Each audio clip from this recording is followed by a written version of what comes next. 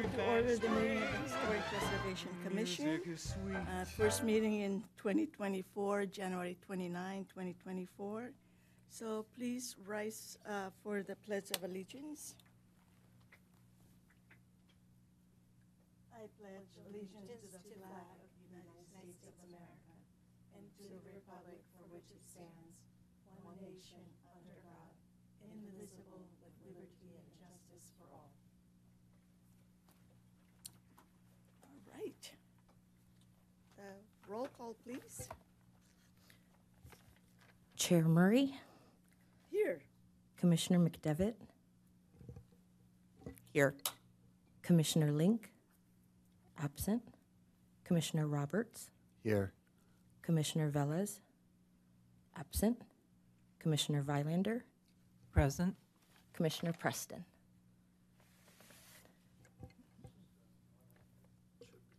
Okay. Here.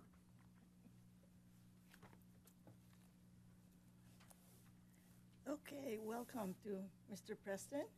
Welcome. Public forum.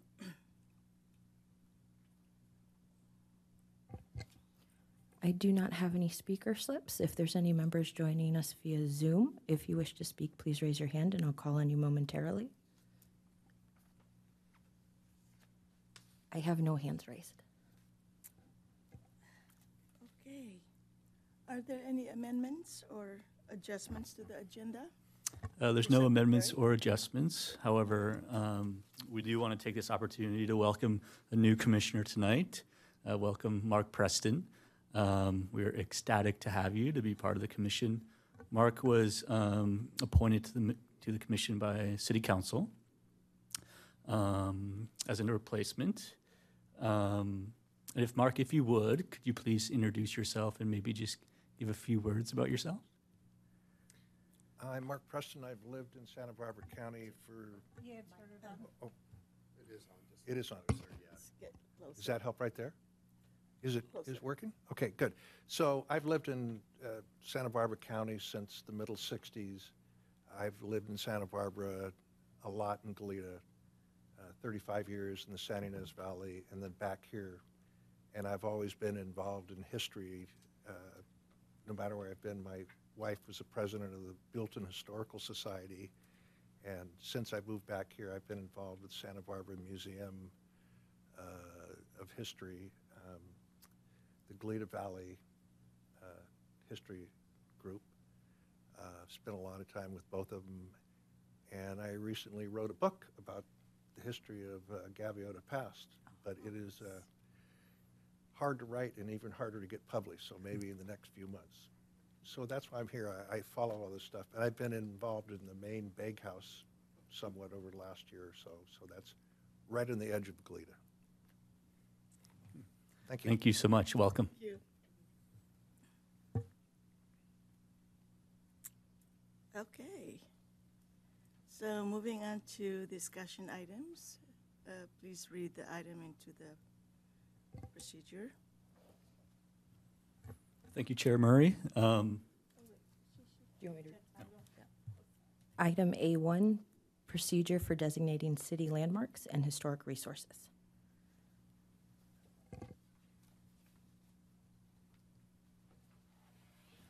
Thank you, Chair Murray. So that brings us to item A1, the procedure for designating City of Goleta historic resources as well as city landmarks. And we've had this discussion, at least questions from the commission the last several meetings about what is the procedure for establishing historic resources and city landmarks. So we wanted to go over those today and provide the criteria as well as just the general procedure. So I'll give a background. So on April 19th, 2022, the council adopted Historic Preservation Ordinance 22-05, which established the criteria and procedures for establishing historic resources and city landmarks. And so I want to go over these in detail. There's 5 items that I want to talk about, and they're sequential items. And they really start with an application to designate a city landmark or historic resource. And that application is initiated by a resident of the city. And if that applicant is not the property owner, the director, within 10 days of the receipt of the nomination, will notify that property owner that it has been applied for a designation, and they will proceed accordingly. The second step is, of course, the Historic Preservation Commission hearing. At that time, the applicant will, present their case. This case is usually associated with a historic survey by a professional historian. And that hearing must happen within 90 days of the application being deemed complete. So that's when it'll come before the commission for a recommendation to the city council. Number 3 is the interim protection. So in between the application and the actually hearing by the city council, no on-site activities, other than the maintenance and routine maintenance and repair of that property can occur on site until the city council has made their determination.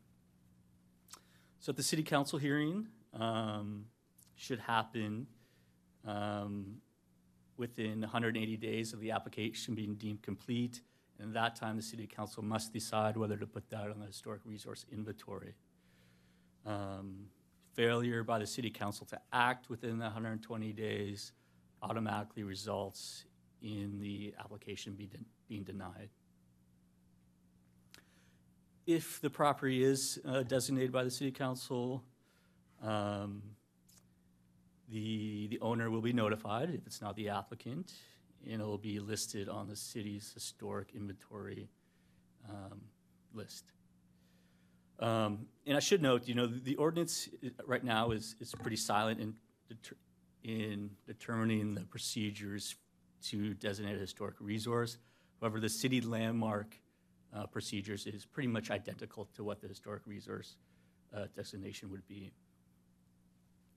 I also want to mention, it's the same procedures and process if an amendment is being proposed to the historic resource inventory, or if an applicant is proposing to rescind a property from the list. It's essentially the same procedure in which the Historic Commission will be providing a recommendation to City Council.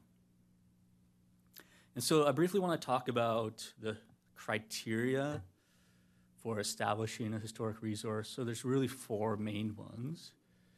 And the first is, a professional historian has to present a historian report or survey, basically evaluating the criteria, whether it is of historical importance.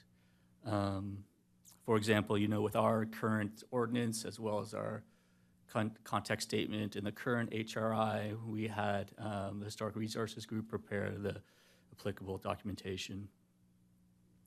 Secondly, it is can be designated if it's listed in the National Register of Historic Places or in the California Register of Historical Places, either individually or as a contributor to a designated historic district. And I should mention that these 4 criteria, to be considered a historic resource, it must satisfy one of these 4 criteria. The third one, it's designated as a county of a Santa Barbara landmark or county of Santa Barbara place of historic merit. And then lastly, it's a designated historic landmark or contributor to a designated historic district by the City Council. So that's really the procedures for historic landmarks as well as our historic resources, as well as the criteria we'll be looking at. And again, the commission will act as an advisory body to the City Council. Thank you, Chair Murray. If there's any questions, I'm happy to answer.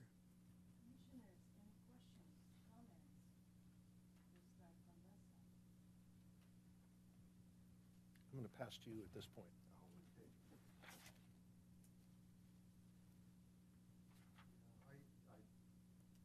I mean, if I may say that after the application, there's 90 days for the report to come in.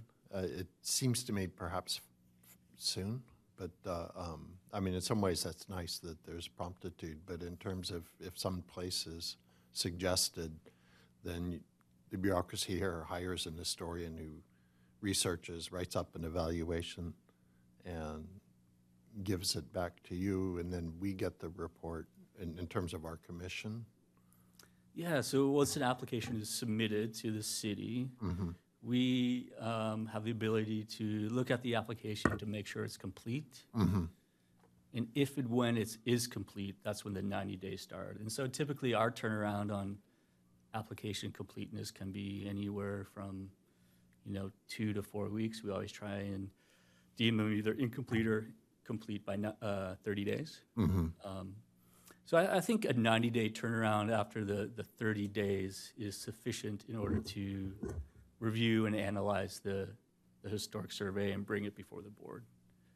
Okay, and you have a list of historians that you would regularly consult for such a matter? Yeah, okay, thank you. And if I could just add, the 90 days, well, as part of the completeness review, we would expect that the application would include that historic evaluation prepared by a professional. And so that 90 days isn't for us to prepare it. So that would be part of the application materials, would be preparing and submitting at the applicant's expense the report. The 90 days would be for us to evaluate it, make sure it's correct, and also then get it scheduled before hearing. And as you know, your calendar, we don't necessarily have meetings every month. And so the 90 days is just to give us some buffer to, let's say, we deem something complete and lo and behold, you don't have a meeting for 60 days. We want to make sure that we aren't shorting the time frame or running into a problem. And the same thing with the 180 days for the council from the date we deem it complete. It's just to make sure that there's enough time to get before you. And then maybe you want more than one meeting to look at it or have questions, and then making sure that we have enough time to get on a council agenda. And, those are usually pretty impacted, and, they're already scheduling things. We're in January. I'm pretty sure that different departments are already scheduling things into March and April already for council. So it's just making sure that we had enough lead time to get there and not run into problems. And I should introduce myself, sorry, Lisa Prosty, current planning manager. Yeah. You probably don't know who I am, so anyway. Okay, well, thank you. Yeah, it wasn't, I don't think it was written in here that it's actually the applicant who hires the historian and prepares that report. And so, yeah, that makes more sense to me now. Okay, thank you. Point of information? Would that be okay? Yeah. So I'm new to the process, and without going into deep details, I noticed that the verbiage here talks about 29 properties, of which 7 are under consideration this evening. But the 29 properties have already been designated historic resources? Yeah, good question. So we have 29 historic resources.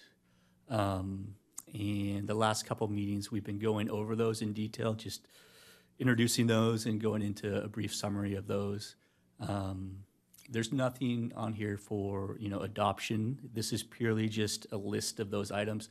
Last meeting, we did 7, so we just talked about the 7 landmarks, Goleta City landmarks. And today, we'll continue that discussion. The next item, where we'll be looking and introducing the board to seven more items of that 29. So purely today is just for discussion. There's nothing to be, there's no decisions to be made. This is purely educational and informational.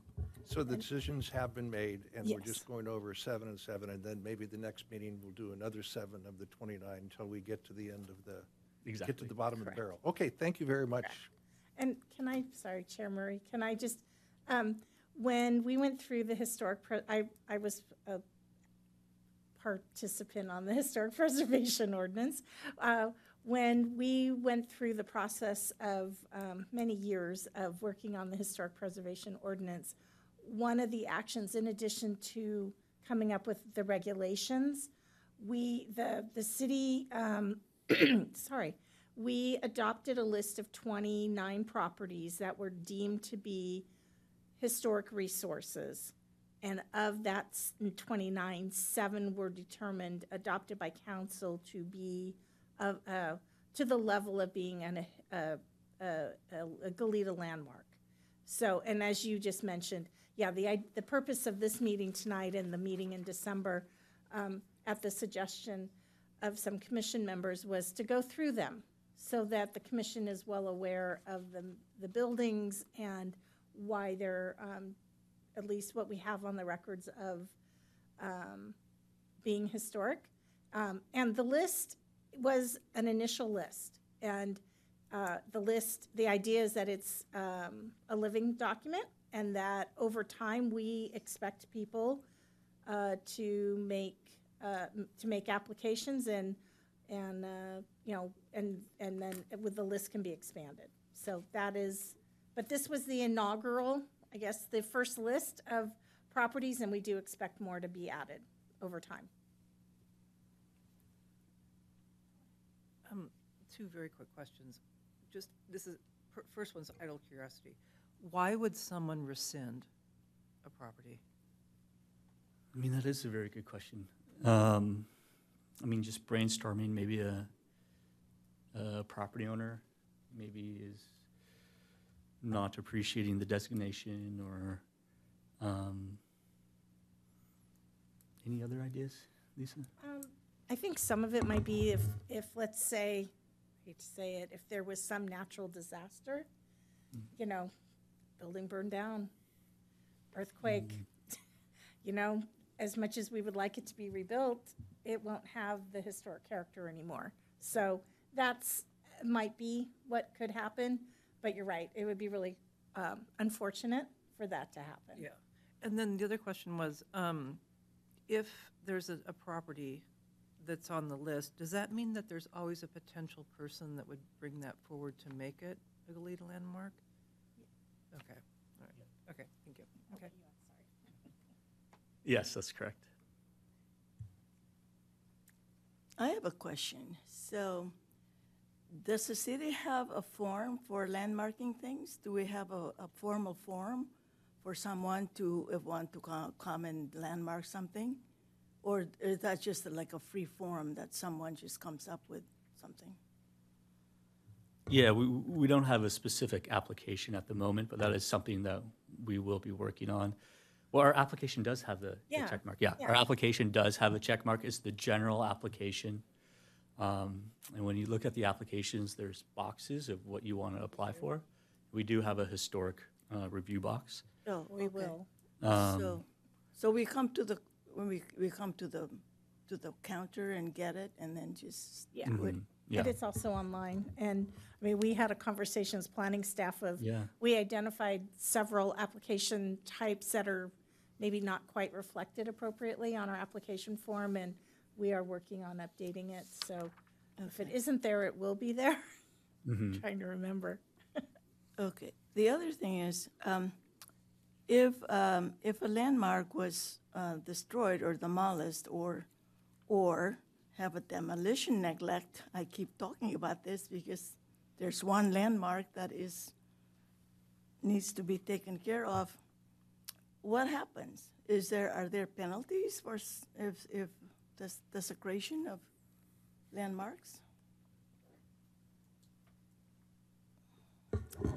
It would be, I know we added it to the, we added it to the list of things that code compliance can use it as a public nuisance, as one of the criteria of what could be deemed a public nuisance if somebody is not taking care of a building that is determined to be historic.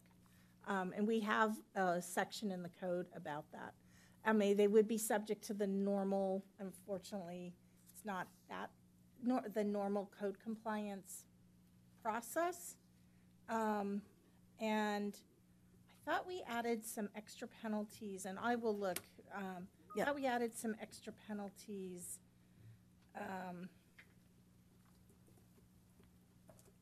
For historic resource. Yeah. I'm going to look up the Muni code.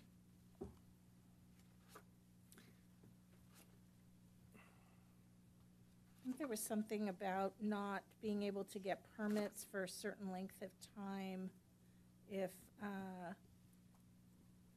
demolition happened without permits.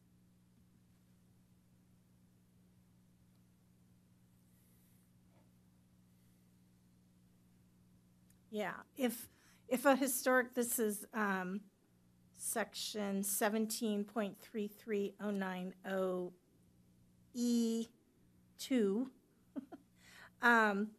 in our Muni code. It says if a historic resource is demolished without approval of both a zoning permit and a demolition permit, no building or construction-related permit shall be issued, and no permits or use of the property shall be allowed from the date of the demolition for a period of 3 years for residential properties and 5 years for non-residential properties. Okay. So, I mean, it's not the, at least there's a penalty of long-term economic use. I mean, it doesn't bring back the resource, but at least there was some penalty of doing something like that. And the other question I have is there a enforcement of taking care of landmarks? I mean, if there's a landmark that is being really neglected, and that neglectedness can contribute to demolition by neglect, is there a process in the city to warn that property owner and say, look, your property is a city landmark, it's deteriorating, we can see it, would you do something? Is there some kind of enforcement or gentle, soft enforcement or something that will entice someone to care for resources? I think I know what building you're talking about. Yeah. And there is an application in for that building, for that whole site. So we know that they are proposing something, and we can talk to the applicant to make sure that the building is secure and the roof is, They're aware. that it's weatherproof, so that no further weathering from Yeah. the elements happen. That's good. That's good to hear.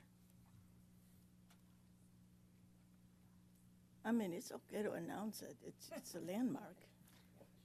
Excuse me, may I comment? Yeah. I was very much involved in this whole issue within the county and Los Olivos and San Ynez, and the reason people would opt out is they felt like there was constraints on their property. They purchased the property as a historic site. It was part of the escrow agreement and the real estate, but some people just feel constrained by that issue. And then other times, a classic example was Maddie's Tavern. It was owned by a company. They didn't want the historic designation. The people of Los Olivos wanted the historic designation. And it turned into quite a flop with television trucks and big meetings and things like that. So it rarely happens, but there are certain constraints with very little enforcement that you can do, but it's out there. And so some people don't want the constraints, and some people want to get rid of the constraints, and some people are happy to have the designation. So it just depends on the situation. Thank you. Any other questions or comments? One good thing that Ms. Prosty brought up too, just for general information, is a part of the ordinance number 2205, which you all have copies of. There is a section 17.33.120. It's maintenance of historic resources,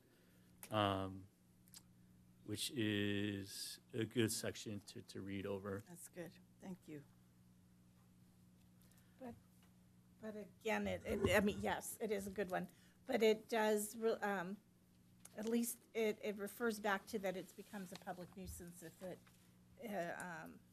is deemed, a failure to meet the maintenance requirements could be considered a public nuisance. And then it kicks into the code compliance process. Thank you. And Mr. Chairperson, to your comment, you know, right now the ordinance doesn't include language that would, you know, provide an avenue or opt-out strategy for, by a property owner if they were not the ones to apply for designation. They could try, but the ordinance doesn't have a procedure for the applicant to do that. Again, one procedure they could always do, as with any hearing, public hearing, is submit an appeal. But you know, the city council is the ultimate authority. Any appeals of council goes before the courts. Well, just a clarification, there is no appeal of council. If someone was unhappy with the decision, they'd have to file a challenge, a legal challenge. I understand. I just was trying to explain what I had experienced out there, the world of people that were designated that didn't want it, and people that didn't want to be designated, and it's a can of worms, but hopefully we'll never run across that here.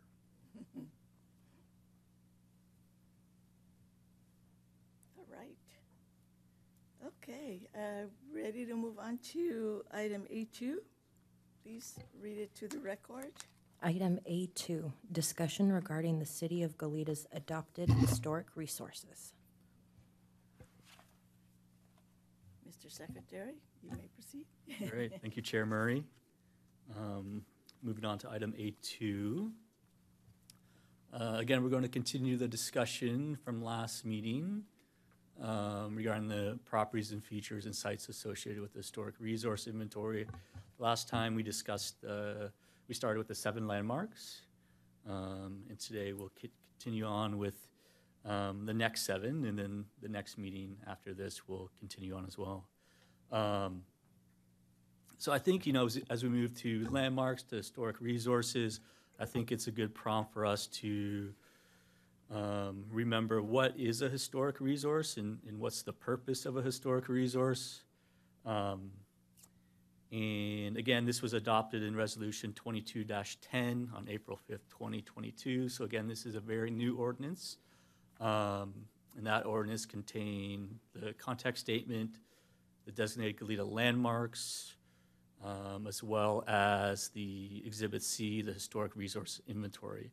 And again, the purpose is to really preserve and protect the historic resources that once lost cannot be replaced or replicated.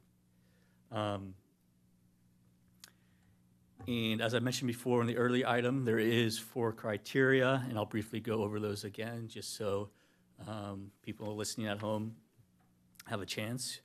To establish and designate a historic resource, 1, it has to be identified as potentially eligible through a historic resources survey by a professional historian. Number 2, is either listed on the National Register of Historic Places or the California Register of Historical Places. 3 is the designated County of Santa Barbara landmark or a County of Santa Barbara place of historical merit. And then the last one is if it's associated with a historical landmark or a contributor to a designated historic district by the City Council. And one thing to familiarize yourself is to, regarding the HRI, we all have the State of California Resources Agency Department of Parks and Recreation informational pages. Those are extremely helpful if you're wanting to take a closer look in detail. Let's see. This. So let's start with the next properties. Actually, can I interrupt for a second? Sure. Sorry. Did we do public comment on the last item? Can we pause this? And then maybe, I guess we'll have you reread it into the record? Or would you like me to ask for? Yeah, well, let's reread it back into the record. And then for public, and then you can open it for public comment, see if there's any public comment, then close the item and then reopen. Sorry. All of a sudden, I'm like, ooh. So item A1. Yes, please. Item A1, procedure for designating city landmarks and historic resources.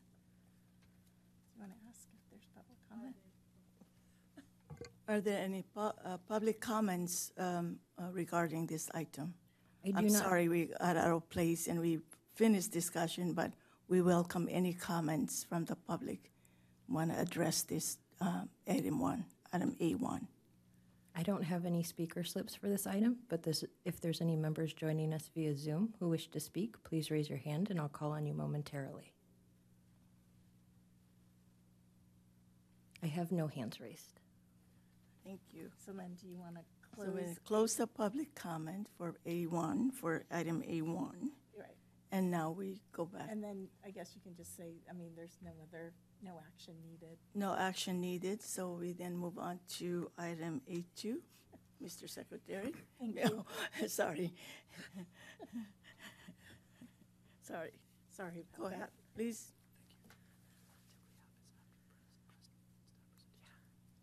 After they ask questions.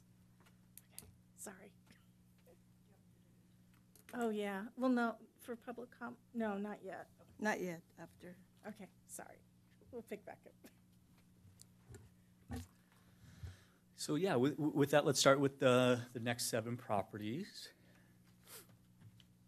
And the first one we're going to discuss, and again, this is meant to be an informal discussion. There's a lot of knowledge and information in the commission. So if you have any questions or comments, or during the presentation or after each property, please let me know. We'd be happy to discuss those.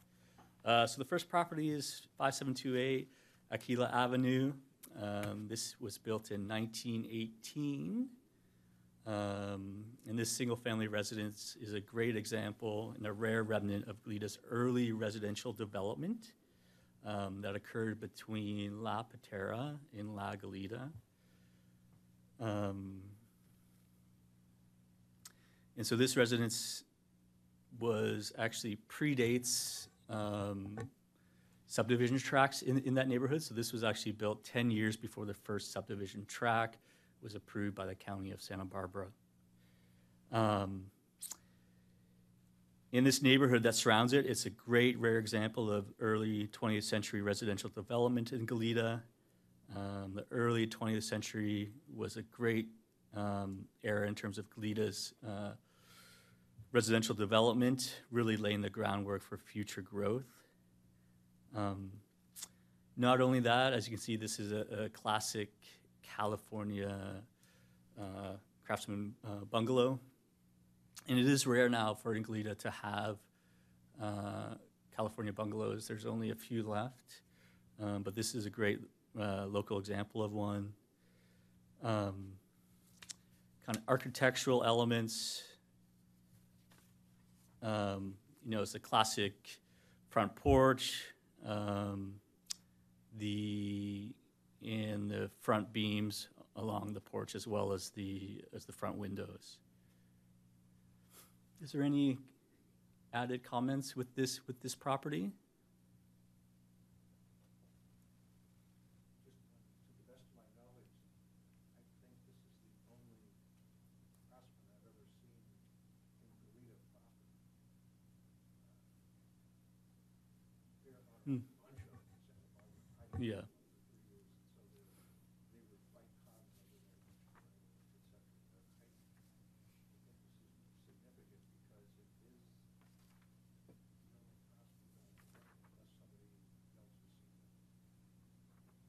Thank you for that.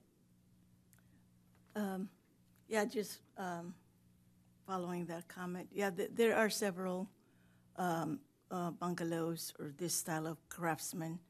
Like I was earlier telling someone that the South Kellogg, 110 South Kellogg, has the Kellogg House, which is also from, I think it was 1912 or something, and it's also not as high style as this, but also really nice. There's also another one up on, if you go up Fairview Avenue, up towards where Robin lives, there's one on the right side.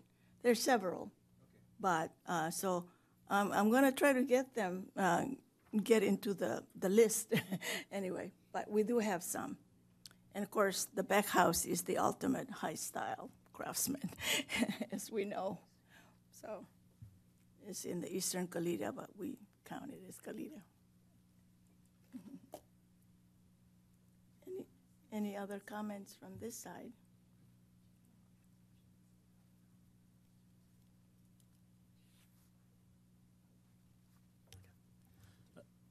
I have just one question. Do we know the family who owned the house? I do not. Okay. One question we have, Chair Murray, is as an option, we can do public comment on each property Oh, if we okay. want to, just in case Yeah, there's someone please, online. Do you want to in do case that? someone is listening and Okay. wondering. Great. So if there are no more comments or questions from the commission, one more question from the commissioner. Oh, hello, it's maybe because I missed last meeting, but what was the process by which this became so designated? Was there an application and? No, it was during the development of the Historic Preservation Ordinance and the associated list. Our consultant had identified, I think we started off with like 75 or 80 properties that could be listed.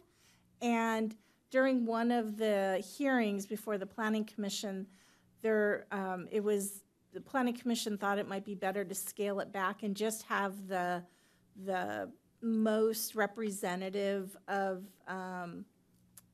something that was historic, just to start, knowing that things could be added over time. And so this one property just was felt to be quite the gem, and represented, like Daryl was, or Mr. Mimic was bringing up about the size and scale and architectural style and the age of it, to warrant being on the, initially adopted by City Council. So the study per se was done by the consultant that we had hired to do the whole ordinance and evaluation. They surveyed the entire city. They drove the whole city looking for resources, had looked at our general plan, looked at the county records, to come up with having an idea of what buildings in the city were of historic merit. And I use that term, not as we use it in the code, but just generally, and then scaled it down. Okay, thank you. Okay. So shall we move on to public comment, please, on this or this particular house? If there's any members joining us via Zoom that wish to speak to this item specifically, please raise your hand and I'll call on you momentarily.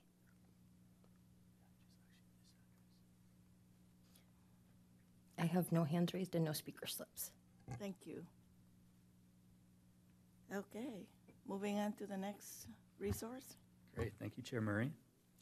Next, we're going to move on to 550 Cambridge Drive.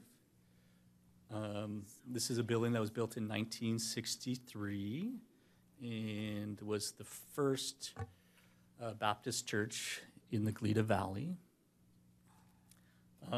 It's currently called Cambridge Community Church.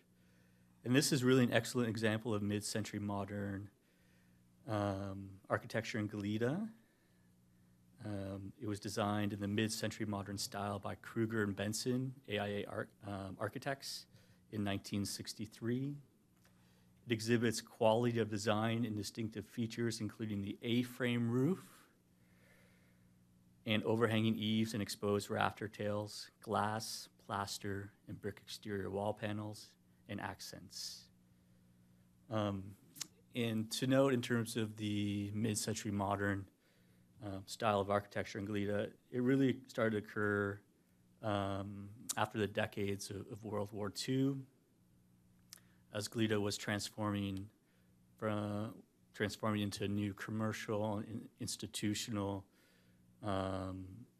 buildings, as well as several large housing tracts in the area that led to more religious institutions. And this led to the expansion of really this type of architecture in Goleta.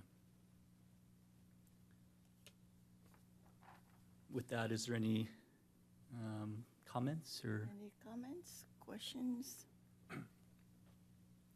Just one. This is the one that I know. I got this list before I got the presentation, you know, as a new member. So I went out and drove these 7 properties. When I got to this one, I saw 550, and I said, well, geez, that looks like a church from the 1960s, you know.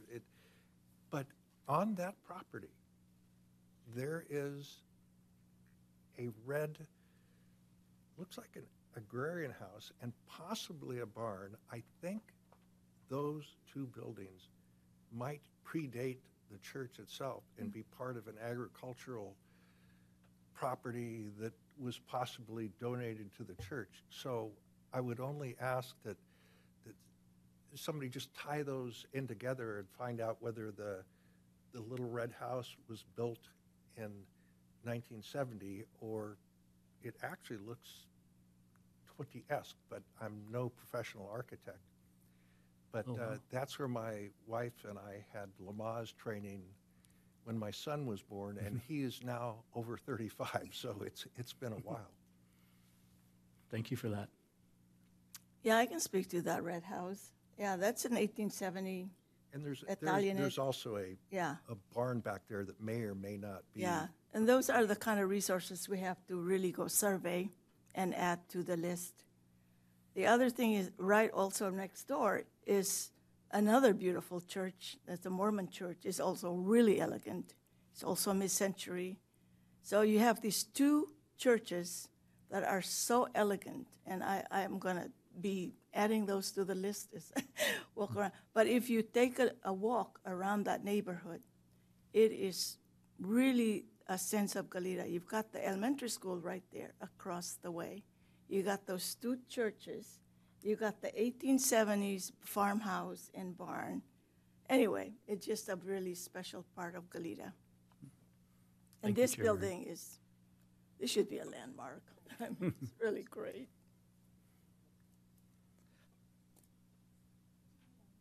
And then, so we need if there's any public comment, please. If there's any members of the public joining us via Zoom that wish to speak on 550 Cambridge Drive, please raise your hand. I have no speakers for this item. All right, moving on to number 3. Great. Thank you. The next property is 175 Chapel Street, single-family resident, built in 1915. Again, this is a rare remnant of Goleta's early residential development between La Patera and La Goleta. In terms of an architectural style, this would be a neoclassical style. And again, is a very increasingly rare remnant of neoclassical architectural style in the city. As you can see, it's got a front hipped roof with a prominent front dormer, which is really resembles the neoclassical style, as well as a prominent front facing porch, box eaves with a cornice, and then the front porch as well. Any additional comments regarding this historic resource?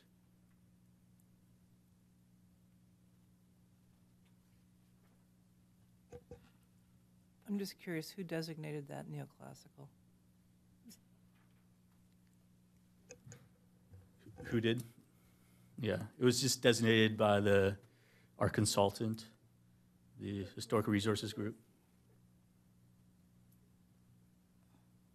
It's a little difficult to see because of the fence. I think I'll go look at it and just see. Yeah, I'll just leave it at that. I have some very nice pictures that I took by holding my camera up over the fence, and it is, it looks better without the fence than it does with the fence. And that is what's listed on the DPR file as well, yeah. Is that, was neoclassical because of the pyramid roof?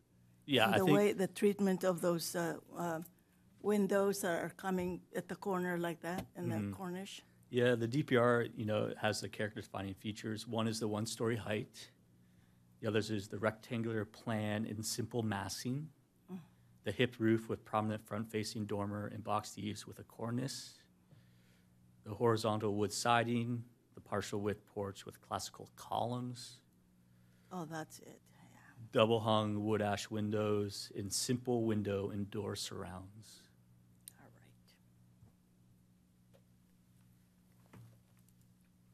Any other comments or questions? Let's see if there's any public comments.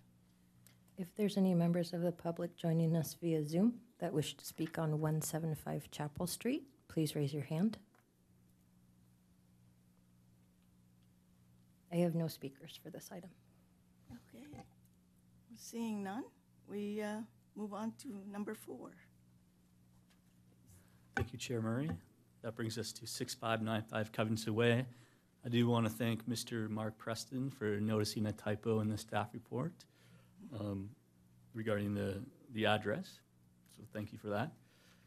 So this was built in 1965 and is currently the Christ Lutheran Church.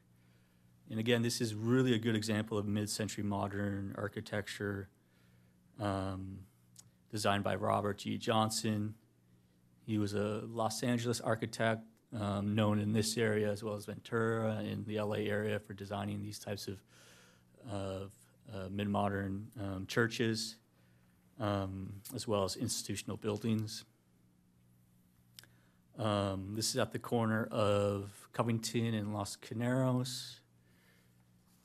And some character-defining features of this property and building was the one-story configuration, really the exaggeration of horizontal massing in a low-pitched gable with pretty prominent overhang eaves, unadorned wall surfaces and stucco exterior walls, flush-mounted metal frame, awning windows, and really little or to none exterior ornamentation or decorative detailing on the building. Any comments to add or questions? Questions, comments?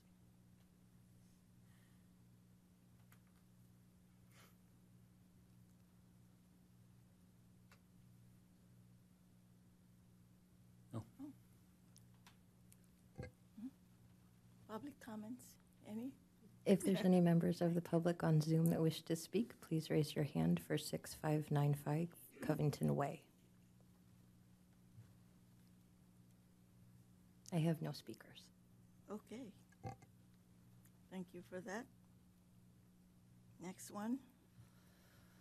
Thank you, Chair Murray. The next one is 5555 Hollister Avenue, built in 1967. A lot of people out there might remember this as the historic Blue Ox Steak restaurant. This is really a rare example of post-World War II commercial development associated with Hollister Avenue. After World War II, a lot of commercial institutional buildings started to be built. And this is really an example of Googie type of architecture. Googie's really a style that really exaggerated walls and planes and massing and overhangs and signage. Pretty, examples of that are, at that period, post-World War II, along commercial institutional corridors, you had uses in buildings, for example, diners, car washes, retail stores. They really exaggerated and kind of had a playful identity about them. Something a good example might be, kind of Route 66 type of architecture is what really occurred post-World War II. So this building is a great example of a Googie type of architecture designed by architect Louis Mazzatti. Also associated with this property is the Hill Homestead Witness Tree. So last time we learned about Daniel Hill and the Daniel Hill Adobe and how he was associated with the La Galita land grant. After the great drought, he sold off a lot of the land grant, but did apply for a homestead grant, which he was designated by the governor. And at that time, they had to draw new parcel lines for the homestead. And the sycamore tree in the restaurant today is the what they call the witness tree. And so at that point during the surveying of the homestead, at that time, knowing where your lot lines went was somewhat haphazard, I guess you could call it. Didn't quite have the technology like we did today. And so they'd use markers like rocks or trees. And in this example, there was 2 sycamore trees that represented the southeast corner of that homestead, which was put on a survey map. And it's believed the first tree was unfortunately demolished to make way for Hollister Avenue, but they called this the witness tree because if that characteristic of the tree or the rock was ever removed, they'd have another marker. And this is that marker of the Hill Homestead, which is this building's built around that in the trees within the building footprint. Any additional comments or information? Well, Galitans are just proud of this architecture, and it still looks the same. I mean, it really, all of these buildings you've shown are just remain intact. That's what's so special about these buildings. And I was wondering about the spelling of the cookie, because I was looking at the LA cookie architecture, and it spells with a K. Okay. Yeah, but I don't know. Interesting. Yeah, I'll look that up. Yeah. There is a G and a K? I'm sorry, I couldn't hear that. So you think it's Gookie? No, there's one that spells with a K-O-O, K-Y, K-O-O, K-O-O, cookie, like all those donut buildings stuff in LA. And then, but this one could be, Do you know if those are different styles or? they're more the Route 66. You mean like Randy's Donuts? Yeah, Okay. those are with a You know K. Randy's Donuts, that's what she's, The- they're like Is- the diner in the shape of a coffee pot. Yeah. Yeah. That kind of thing. Anyway, it doesn't. Great. Thank you for that. Speaking of this mid-century architecture like this, our Zodos building, the bowling alley, is also one of the best in Southern California. So that's another building I'm going to be after. Googie, not Cookie. Cookie, Yeah. Cookie. Oh, Yeah. Cookie. Yeah. I'm looking at cookie, and this is cookie. For things like, am I in Pinterest? Yeah. Yeah. Google it. Yeah, you Google. Anyway, it's no big deal, but it's just they spell it with a K. Thank you for that. That's very interesting.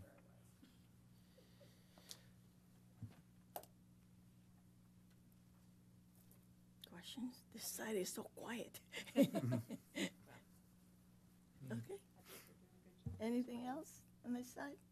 All right. Well, let's see if there's any public comment for this particular property. If I have any members of the public joining us via Zoom, please raise your hand to speak on 5555 Hollister Avenue. I have no hands raised. Thank you. All right. Number 6. Thank you, Chair Murray. That brings us to 170 Nectarine, built in 1920. And again, this is a rare example of residential two-story development from the early 1920s. And again, development between the two towns of La Goleta and La Patera. I guess what we know as today as, Old Town area, north of Hollister Avenue.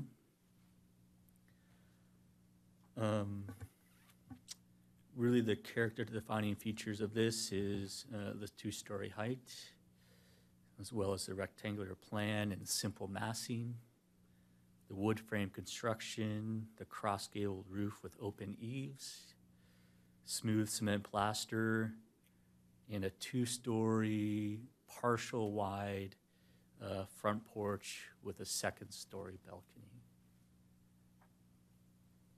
Any questions, comments?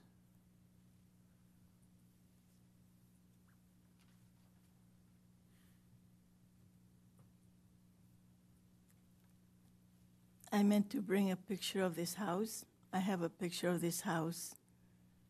I think it's dated to early 30s or something. There was nothing around it. It was just, and it's exactly the same, except for the planting in front. So I'll bring it next time to show you. Thank you. Just, again, really well kept, well intact, and been in use since then, so really grateful.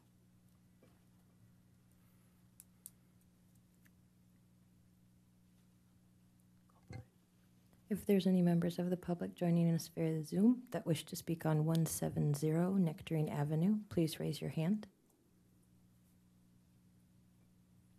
I have no hands raised. Okay, last one. Number 7. Thank you, Chair. That brings us to 5757 Hollister Avenue, currently known as Santa Cruz Market, built in 1928. This is a rare example of the commercial development from the 1930s, during a period of continued growth and development of the towns of La Goleta and La Patera. It is also increasingly a rare representation of the continued expansion of Hollister Avenue as Goleta's primary commercial corridor during the Great Depression. This was constructed in 1928 as an airplane hangar by Earl Ovington, who happened to be the first airmail carrier in the United States. The building was originally situated in Santa Barbara, what we now know as Municipal Golf Course, Muni Golf Course, and then was relocated to this present-day location in 1939 and used as an adaptive reuse of various commercial enterprises over the years. And still today is really the only prominent grocery store on Hollister Avenue, at least in Old Town Goleta. Is there any discussion or questions, comments? I just want to add additional information about this. This is really important. When it was a hangar, if you look at this side, the left wall, that was completely open, and it used to front Rutherford. And so Mr. Robert Giffen, who's also another Goleta pioneer family, they bought it and relocated. They dismantled it and then relocated here. And then this was open on the left side, and he used to use it for his tractor dealership. So there was a tractor dealership like that. Then in 1955, it became a grocery store. And so what's so elegant is they put this Art Deco additions around the storefront. So you've got two different style of architecture meeting well with this Art Deco embellishments on there. And then, so it's been a grocery store since 1955. And I don't know if you saw the latest presentation by Tom Modugno on Old Town Goleta. You know, he talks about this building. He as a young child, he was playing in one of those toys in front of the store, and little did he know that it was eventually his life destiny.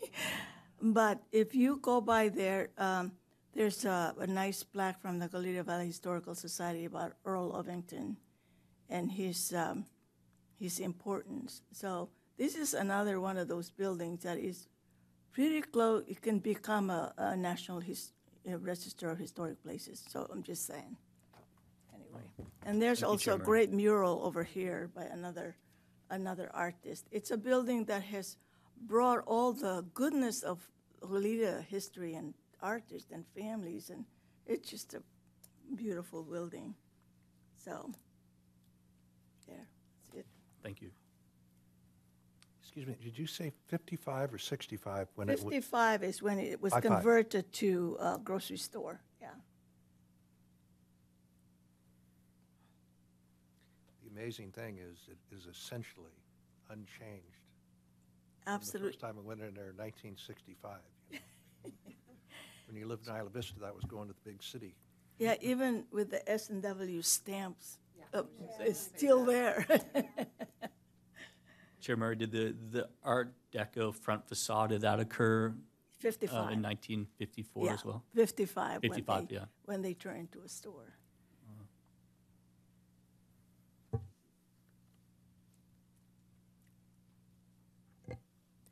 If there's any members of the public joining us via Zoom that wish to speak on 5757 Hollister Avenue, please raise your hand. I have no speakers. Okay, seeing none?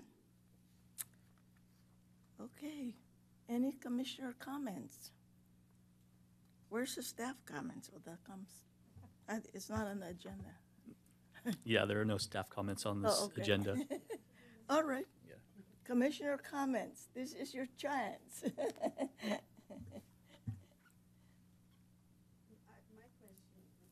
question would just be,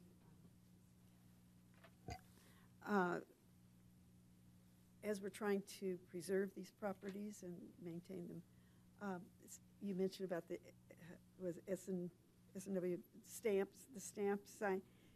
Now, is it encouraged or that they would always keep that as part of the decor of what makes this a historic landmark, that it's gone through such changes and yet it has a link to the past? That something that they're still on the building, but it is no longer, you know, in effect. Because when I go down Hollister, I notice some of these things, like the little shop that has this neon sign for tanning, the tanning shop. One of the best. I know, you know, we It's want, like the best. and we want to make sure that if, you know, over time when different property owners want to upgrade, are they going to be encouraged or prevented from removing things like that?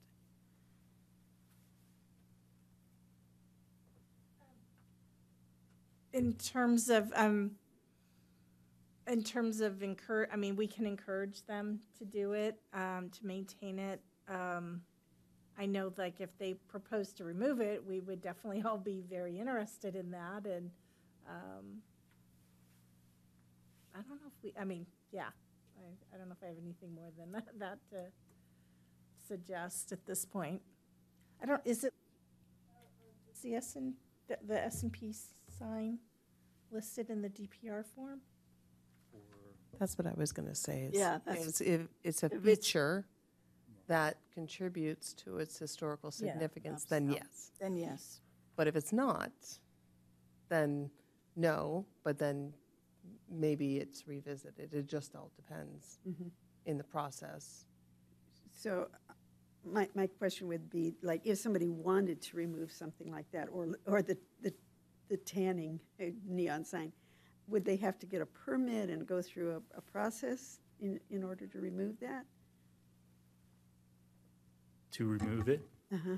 If somebody's, if a new owner, say, wanted to upgrade and. an interesting question. I mean, they could try, but I doubt that would make it through. I mean, it'd come before the board, you know, given its association with a historic resource. Go to design review board.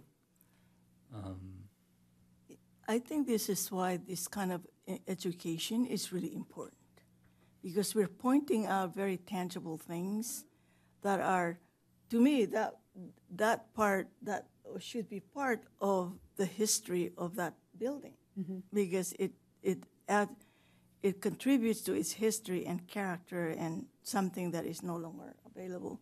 So if you mention this stuff, to me, they're also like windows. Would you change this window? It will change the character of the building. So that's something to think about.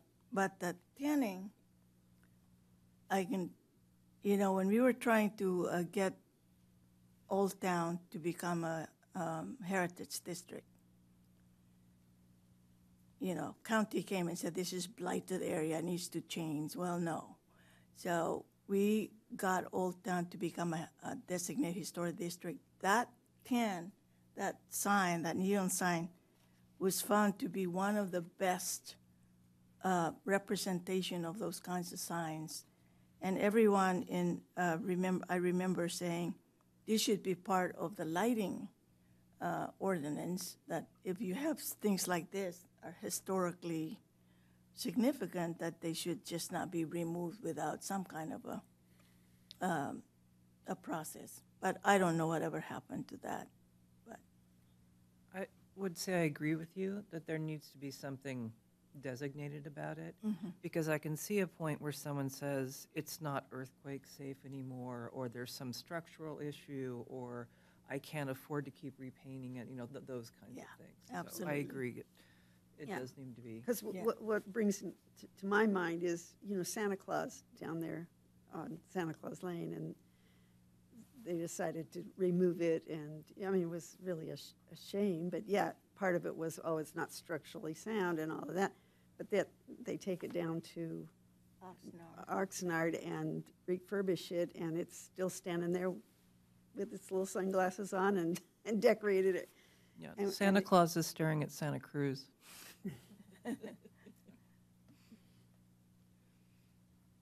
yeah. So that's another conversation for another time, but it's good to be aware of these things. Maybe from now, even though there's not staff comments on here, there's a couple just general announcements if I'm able to. Yeah, please. Or actually, Mr. Roberts, do you have a comment? I just had a comment or a question. Each one of these properties listed here, will the owners be notified that we're discussing it this way, and that they have this information? Will they get this information directly from the city? It seems as part of education that this is a key thing, but When we were going through the designation process, we did notify them. And I believe only none of these property owners came and spoke. We did have a couple property owners come and speak. Oh, sorry. Most of those were the ones that were designated as Goleta landmarks. So I provided them in the notice, we provided them links to the information, but we have not mailed this directly to them, and that's something we can consider doing. just my own thought is that, if we've got prepared, I'm looking at the big thing here, the detailed information on the properties that the owner, perhaps, if they saw it, they might appreciate its value more. I don't know what other people think on this, but. Yeah, I agree with that they should be notified, because we have limited information on these 2 pages, or sometimes 3. But the owners, may have more information that would be valuable to us, and be able to bring that to our attention.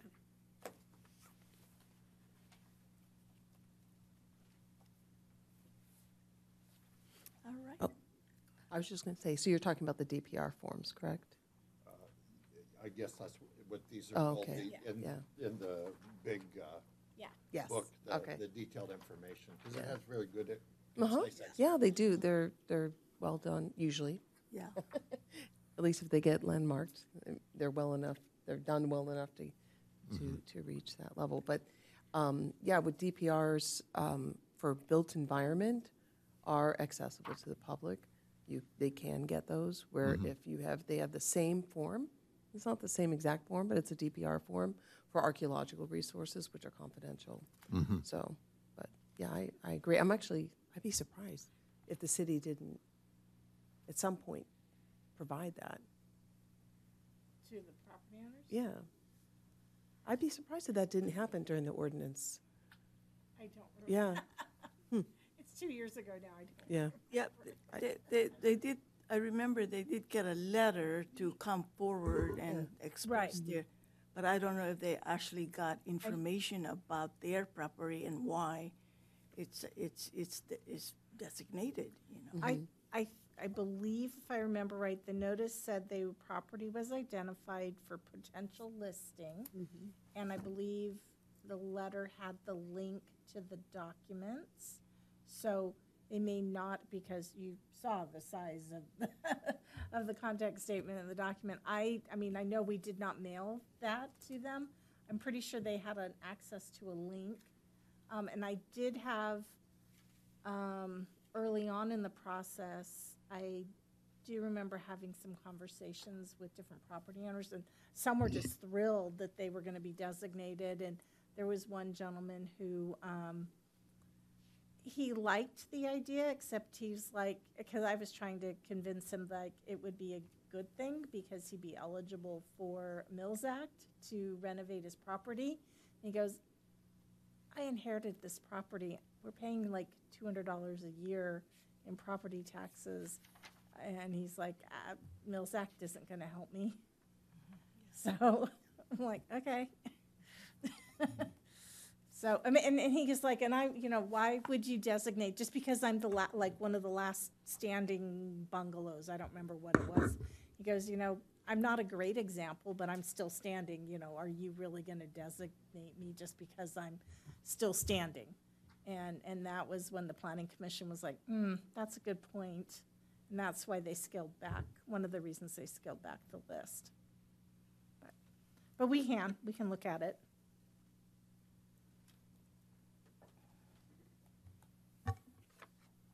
Even though it's not listed here, maybe I can just do a couple staff comments, Yes, if you may. please.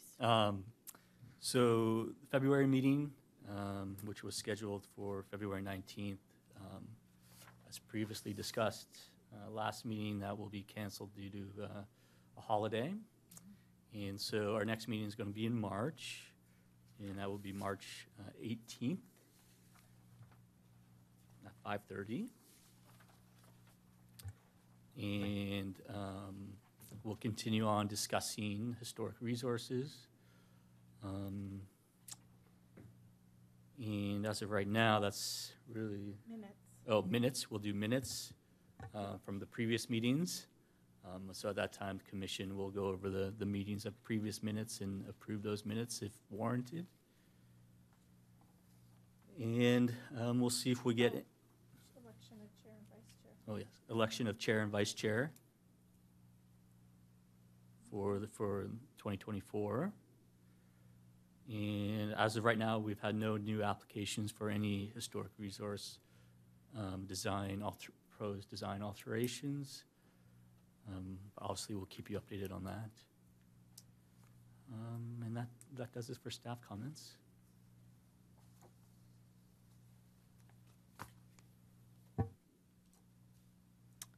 Okay. Anything else? We missed anything? No? Anything? That's it?